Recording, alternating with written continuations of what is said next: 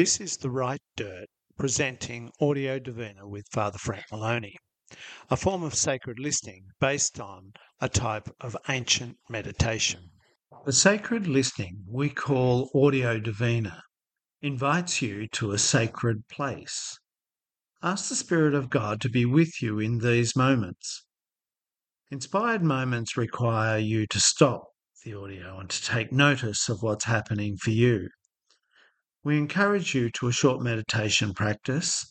There is one on the Right Dirt Audio Divina page. We are now moving into the third Sunday of Lent. First Sunday, the desert, then the mountain, this week the holy place, the temple.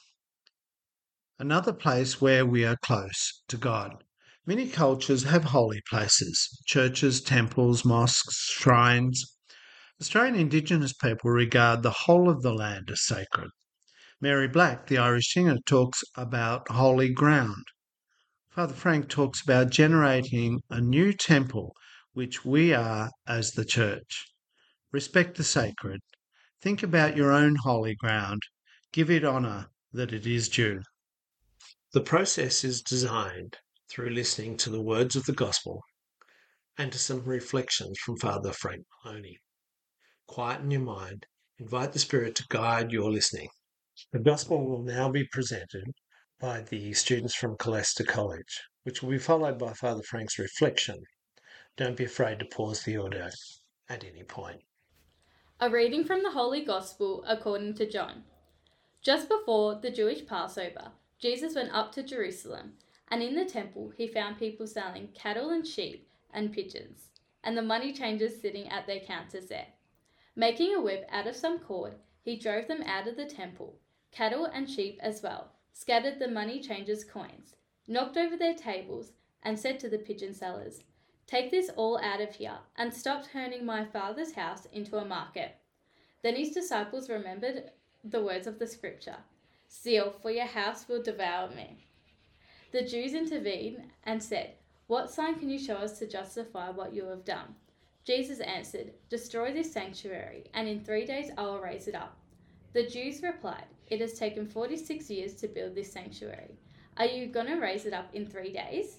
But he was speaking of the sanctuary that was his body, and Jesus rose from the dead. His disciples remembered that he had said this, and they believed the scripture and the words that he had said.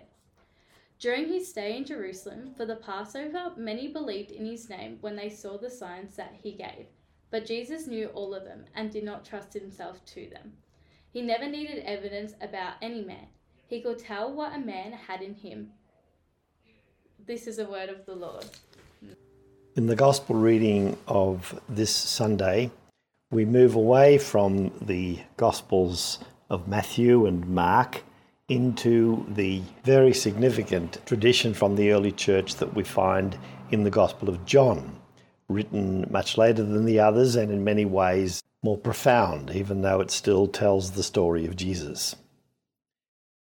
The story that the church gives us to reflect upon is the account of Jesus.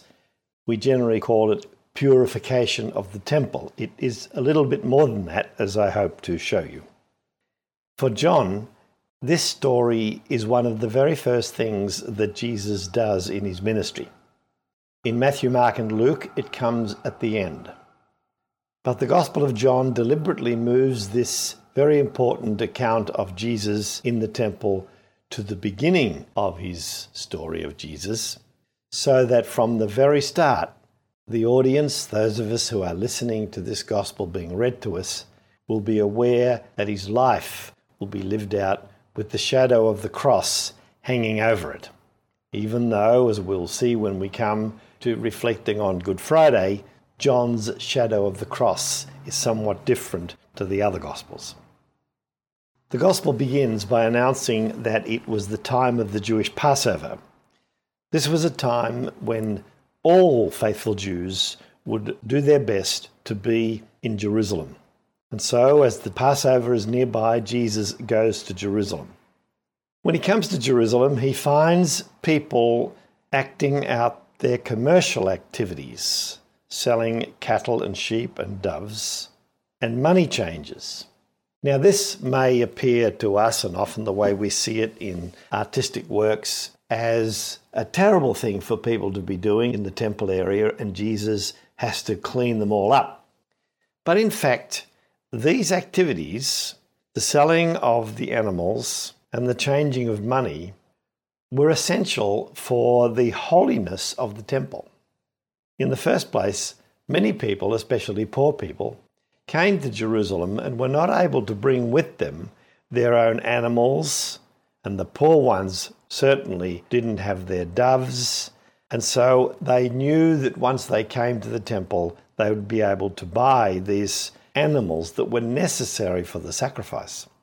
And secondly, money changes were called for because, as we all know, you're not allowed to take an image, a carved image of any human face into the temple area. That was to desecrate an area which was only to have the face of God present. So that's what these people are doing at the entry to the Jerusalem temple.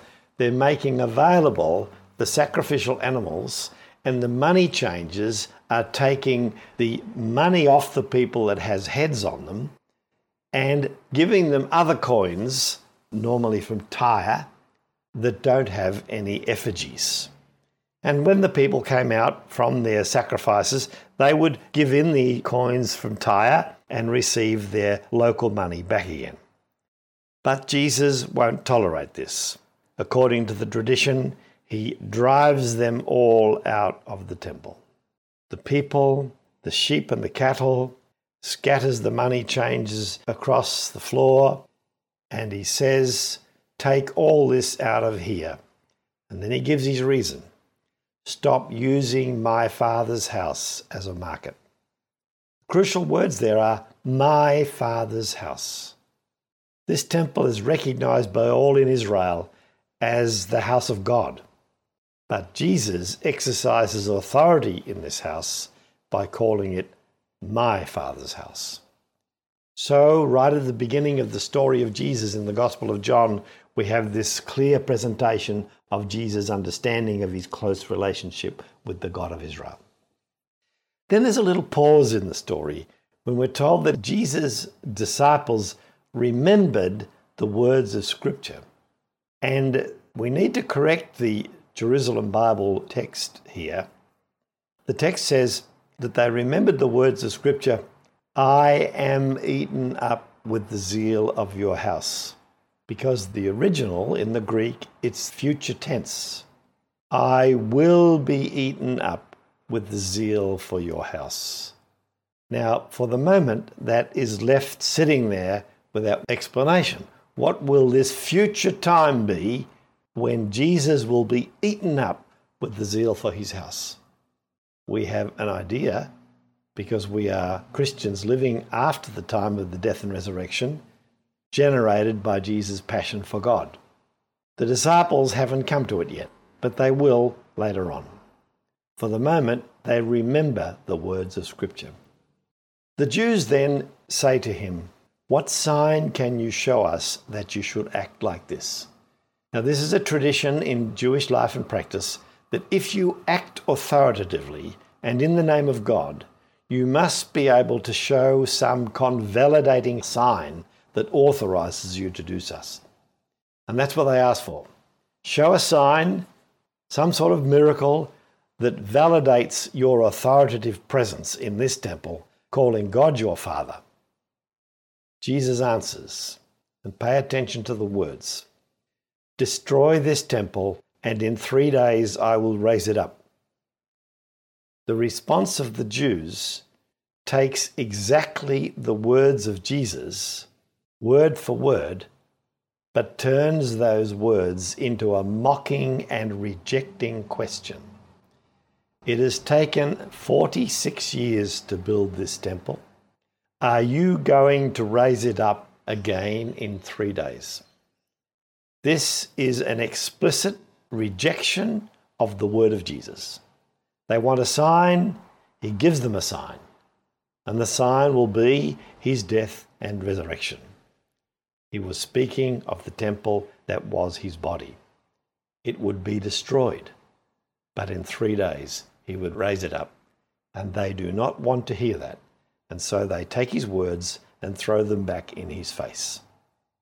And then we're told his disciples remembered that he had said this, and they believed in the scripture and what he had said. When Jesus rose from the dead, then it all comes back to them. They first remembered the word of the scriptures, I will be eaten up with the zeal for your house. And when he was raised from the dead, then that memory of the disciples becomes a fact. They remembered that he had said this, and it has been done to him. The Gospel closes with a little note saying that during his stay in Jerusalem for the feast, many believed in his name because they saw the signs that he did. And this is a warning that comes at the beginning of John's Gospel. Signs are okay. You might see in a sign the possible hidden presence of God's action, but for John, he wants more than a sign. Jesus knew all people, and he did not trust in them. He never needed evidence about anyone. He could tell what someone had within. It's not their excitement about the external signs that matter, but it is the preparedness to totally commit oneself to Jesus and to his mission of generating a new temple, which we are as the church, by means of his death and resurrection.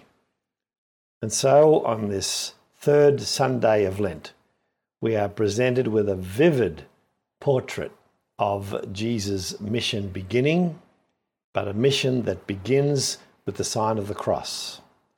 And the sign of the cross that will be overcome, as it will be for us, in our Easter celebrations. In 3 days, he will rise up again. A reading from the Holy Gospel according to John. Just before the Jewish Passover, Jesus went up to Jerusalem, and in the temple he found people selling cattle and sheep and pigeons, and the money changers sitting at their counters there.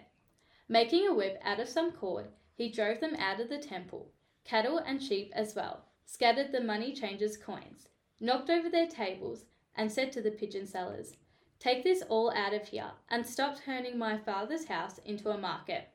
Then his disciples remembered the words of the scripture, Zeal for your house will devour me.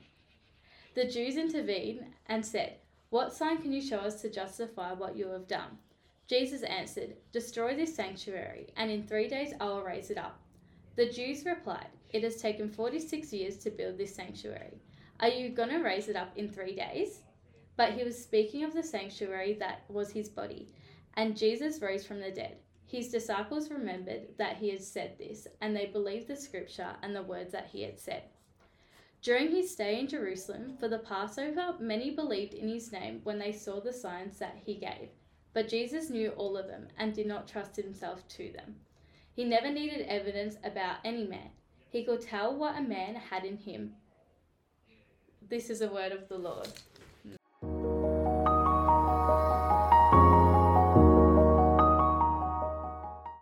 It is now time to sit with what you have just listened to. Invite the Spirit to guide your thoughts. Take notice of the things that really struck you. There are some questions on our page that might help. Don't be afraid to let these reflections sit with you over the week to come. Till next week.